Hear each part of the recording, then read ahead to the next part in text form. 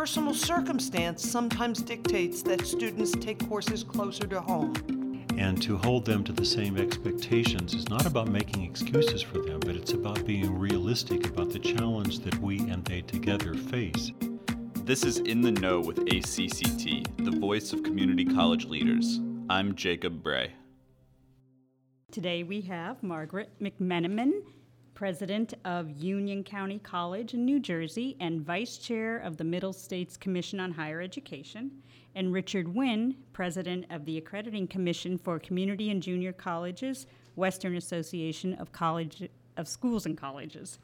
We're just going to talk briefly about why accreditation is important and the role of community college trustees in why they should find that important. So every self-study begins with the institution's mission, and the peer review team that comes there asks that very central question: how does each part of the organization come together in showing that it both understands and can implement its own dimension of the college mission? Accreditors often say that a core purpose of accreditation self-study is to prompt continuing and productive conversations, and for the college to come together and talk among themselves about what is our mission and how well we are achieving it is the beginning point for most self-study activities. And really, the mission is the foundation of everything that we do in higher ed. We take our mission seriously at our college, and I know my sister colleges as well. All community college missions founded around the triad of access, affordability, and excellence. And what's great about accreditation is it gives us all an opportunity at the college to stop, to pause, to reflect on our mission, and to determine, are we fulfilling that mission and how are we doing it? Given the huge diversity of institutions of higher learning in America, mission becomes the way by which the institution carves out its unique and distinctive place in the geography of higher education institutions.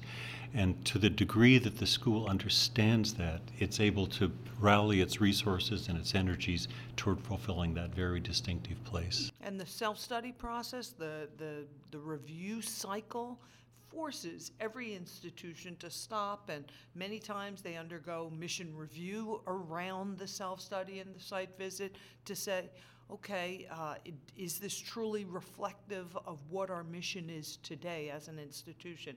And as you know, every mission review involves everyone at the college, from the staff and the faculty to the administrators and the board of trustees. Let's review that mission, let's rally around that mission, and let's determine how we're doing to fulfill that mission. And many institutions are now accepting what is becoming a standard practice, that you don't just start with a mission, you flow from mission to vision to values. And as those are expressed down through the institution, they can have an absolutely transforming impact. I would think a discussion around mission, though, could probably get somewhat contentious in the boardroom or on campus. I don't think so, because at least in community colleges, perhaps in some of the other college sectors, but in community colleges, most of us were drawn to this work, to these wonderful institutions, to democracy's colleges because of the mission. And we do make some changes here and there, but I think it's more dressing changes. The core mission of the community college, it hasn't changed that much over the years, and most of us are drawn to it because of that commitment to access, to affordability, and to excellence. Because you mentioned, because you're open access, then there are different challenges that the students that come to community colleges have in terms of getting over what you said was the finish line. And you had also mentioned that was, obviously the focus on quality and outcomes. So for trustees and board members, how do you get that mindset about the outcomes being an important part? And is that an important part of the accrediting process at this point, or is it is it not built in yet? Well, right now we're buffering a lot of pressure from external and mostly national sources that are wanting us to use the same performance metrics that are used for selective institutions, the same narrow scope of time to completion, the same expectations about graduation rates indexed to the national norms. And so both accreditors and I believe increasingly the trustees are weighing in and saying, you can't do that. It's not fair. It doesn't tell an accurate picture of who these institutions are and the very distinctive student populations that they serve. So it's largely a matter of recalibrating the conversation about what is effective performance. And the creditors are, I think, really aligned with the institutions in saying, let us find multiple ways to show that this college really is effective. Part of it is statistics, part of it's telling the stories, the heroic achievements of its faculty as they find these students who they didn't even know they could learn and help them learn. When we talk about the Access mission, we're really saying we are inclusive. We are inclusive institutions. Some people brag about, my son goes to an exclusive college. We brag about, we let everybody in. And the challenge with having an access mission like that, an inclusive mission, is that not everybody is starting at the same place. At most of the four-year institutions, and certainly at the Ivies and schools of that caliber, students walk in college ready. They walk in with well prepared for a college education and also financially reasonably stable. Our students in a community college, they're not quite like that. They're not always first-time, full-time students entering right from high school. In community colleges across America, we have part-time students. We have returning adult students. We have students who have stopped out for a couple years to work and now are returning to school. None of those student types fit into that national metric that is sometimes erroneously applied to our entire student body. And that's what our trustees need to understand. While it may be appropriate for first-time full-time students who are right out of high school and are college ready, it's not always applicable to the rest of the student body. To use a baseball analogy, a student from a selective school could think, I was born on third base, I must have just hit a triple. Whereas at a community college, we're dealing with students who are barely learning to bunt.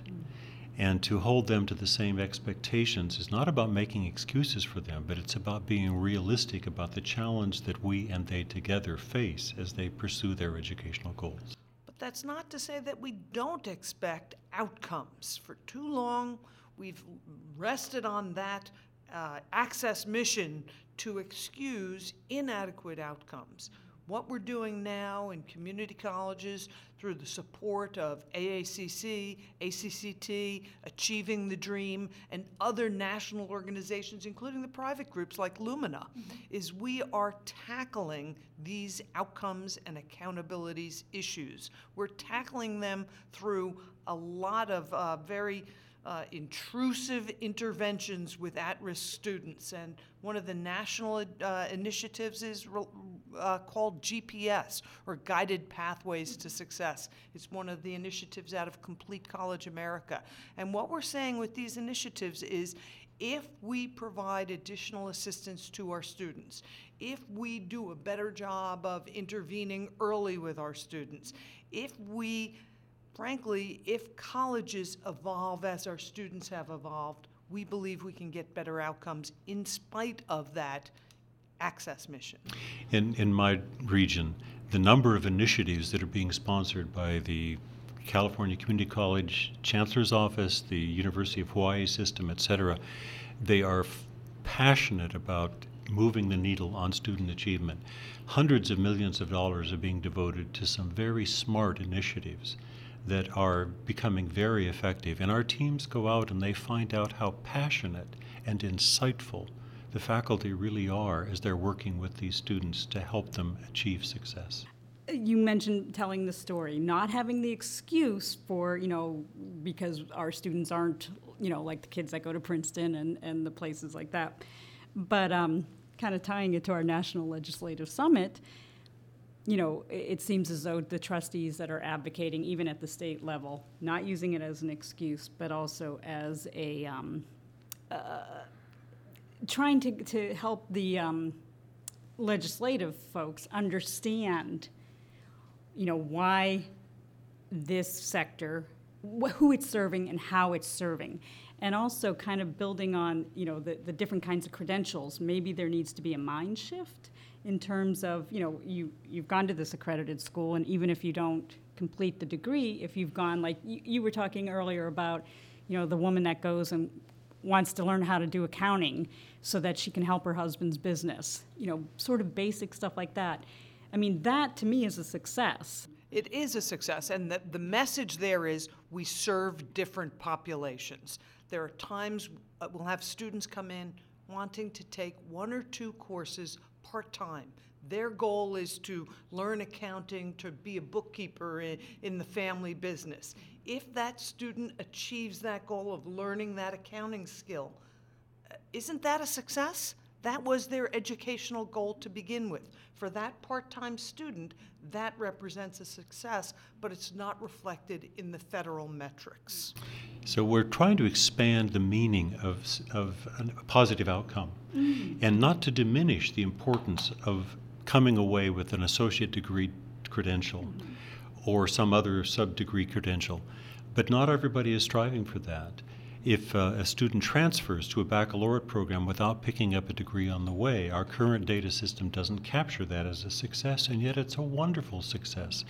So our goal includes trying to broaden the conversation to include multiple indicators of positive outcomes at our community colleges, so that we can see the multiple ways by which we're contributing to the economy, to the workforce in the local area, and to an appreciation for the community college serving a broader spectrum of outcomes. And I don't want anybody to leave this conversation thinking that community college students aren't scholars. Many of them have the caliber that would match a student in any of the Ivies or the elite institutions. But personal circumstance sometimes dictates that students take courses closer to home, or that students don't enroll full-time, or even if they were able to start full-time, family circumstances may dictate that they have to go to part-time or even drop out for a year or 2. So that these students are as varied as the rainbow is, but using a single metric to measure their success and the value of the community college education is not what our federal legislators should do. You're a college president. I mean, I know you wear a dual hat. You're also in the as the vice chair, and you're the head of an accrediting association or agency. You said earlier that you love accreditation, and I think that's an incredible statement coming out of the president. Because it's peer review. It's not the federal police coming in with a checklist who know nothing about our business. Accreditation, at its best, is quality assurance through peer review. And who knows it better than other educators, other professors, other presidents and chief financial officers from peer institutions? I believe each institution wants to do the best job they can in fulfilling their mission, and having an opportunity to get frank, candid, honest feedback from your peers as a means to self-improvement, I don't think it gets any better than that. So at our last open session meeting, we had a college president travel many thousand miles to sit with our commission and said, I am the poster child. My college is the poster child for how the accreditation process absolutely transformed who we are. And having worked in accreditation, we could tell more stories than we're probably allowed to put on the public record of what we might call rescue stories, of institutions that were sometimes clear down to the death rattle.